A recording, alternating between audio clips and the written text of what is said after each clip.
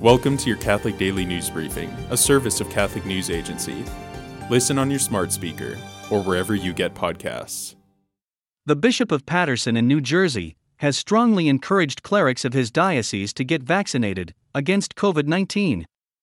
In a letter sent out this week, Bishop Kevin Sweeney said non-medical exemptions will be minimal, and there may be discussion of whether non-vaccinated priests can remain in active ministry. The bishop said vaccination will protect clergy and the people they serve.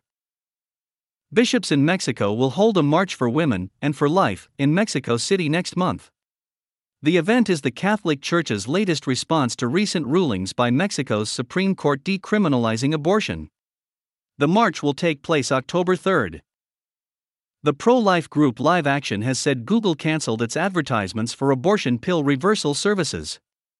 Live Action's founder said the act is further evidence of a pro-abortion bias at Google. Google reportedly disapproved all of Live Action's advertisements for abortion pill reversal, claiming the ads were unreliable and contained false information. The ads had been running for over 4 months and had previously been approved by Google. The Pontifical Swiss Guard is overhauling its Vatican barracks, and the new design could accommodate women guards. The $60 million project includes a private room and bathroom for each guard. Guardsmen currently sleep in shared rooms or in housing outside the Vatican.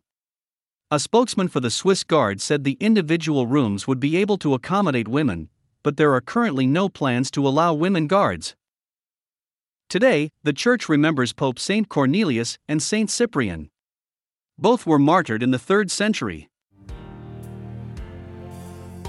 Thanks for joining us. For more, visit CatholicNewsAgency.com.